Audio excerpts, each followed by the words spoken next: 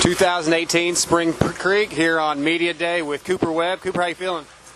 Feeling good, man. It's nice to be here in Spring Creek. I always really liked this track, and this is definitely one of the best outdoors on the circuit. So it's good to be here. We got some track time today and felt out the course and got to ride my race bike and stuff. So yeah, it's good and feeling good, ready for the weekend.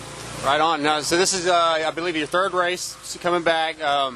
I know you want to be running, probably for podium positions. That's what you expect of yourself. But, coming off an injury, are you not necessarily happy, but are you content so far? I mean, with what's happened so far? Yeah, absolutely. I mean, I've been happy with my results so far. It was a pretty big injury. I think a lot bigger than a lot of people think, and what I even thought too. With it being, I ended up with 4 breaks in my leg and 2 surgeries. So it was a pretty big crash or injury, and yeah, so I've been happy. I didn't come back near 100%, so I've been happy. I've improved each time. I went 8, 7, and we had a good 2 weeks. I was able to go back to North Carolina, where my home base is, and ride in some ruts and some sand, and be back in the humidity. So I think that's going to help a lot. And yeah, I had 2 weeks to kind of get some more speed, some more endurance. So yeah, I think now I think the next step is to try to get closer to the top 5. And yeah, like I said, there's a lot of expectations for sure in the sport, but for me right now with where I'm at, it's a top 5 is reasonable for me, and that's the goal for the weekend. So is there a point where you say in the next week or two, or like, okay, now I need to be on the podium, or are you just okay building and kind of not necessarily letting the championship go? Obviously you've been out, but are you kind of just looking ahead to Supercross at all?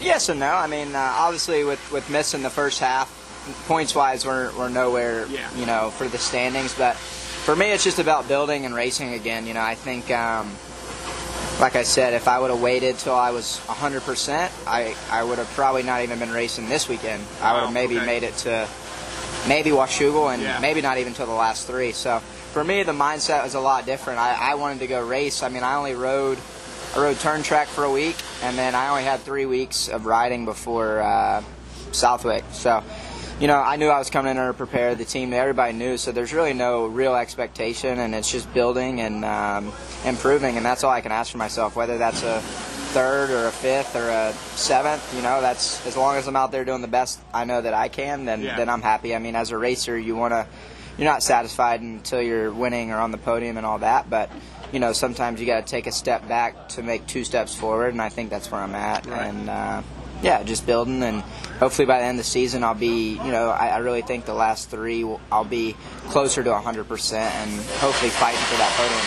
And honestly, at your level, the only way to really keep improving is to go racing. I mean, just if you're riding practice tracks, I mean, you guys are still hauling ass, but you need that race pace to really see where you need to be. No, absolutely, and I think that's where a lot of the times it kind of gets lost. For me, I feel like that's the quickest way to learn. Bike setup, the pace, just racing's how you get better. We get paid to race, not paid to practice. So, you see it all the time where a lot of guys are really good in practice and might struggle at the race or vice versa. So I think practice is necessary for sure to get better, but for me, I felt like racing was going to be the best thing for me, and I'm happy. I'm planning on getting, I think, what would it be, 7 races in, opposed to 4, or whatever it is. So I think it's all building for Supercross in years to come.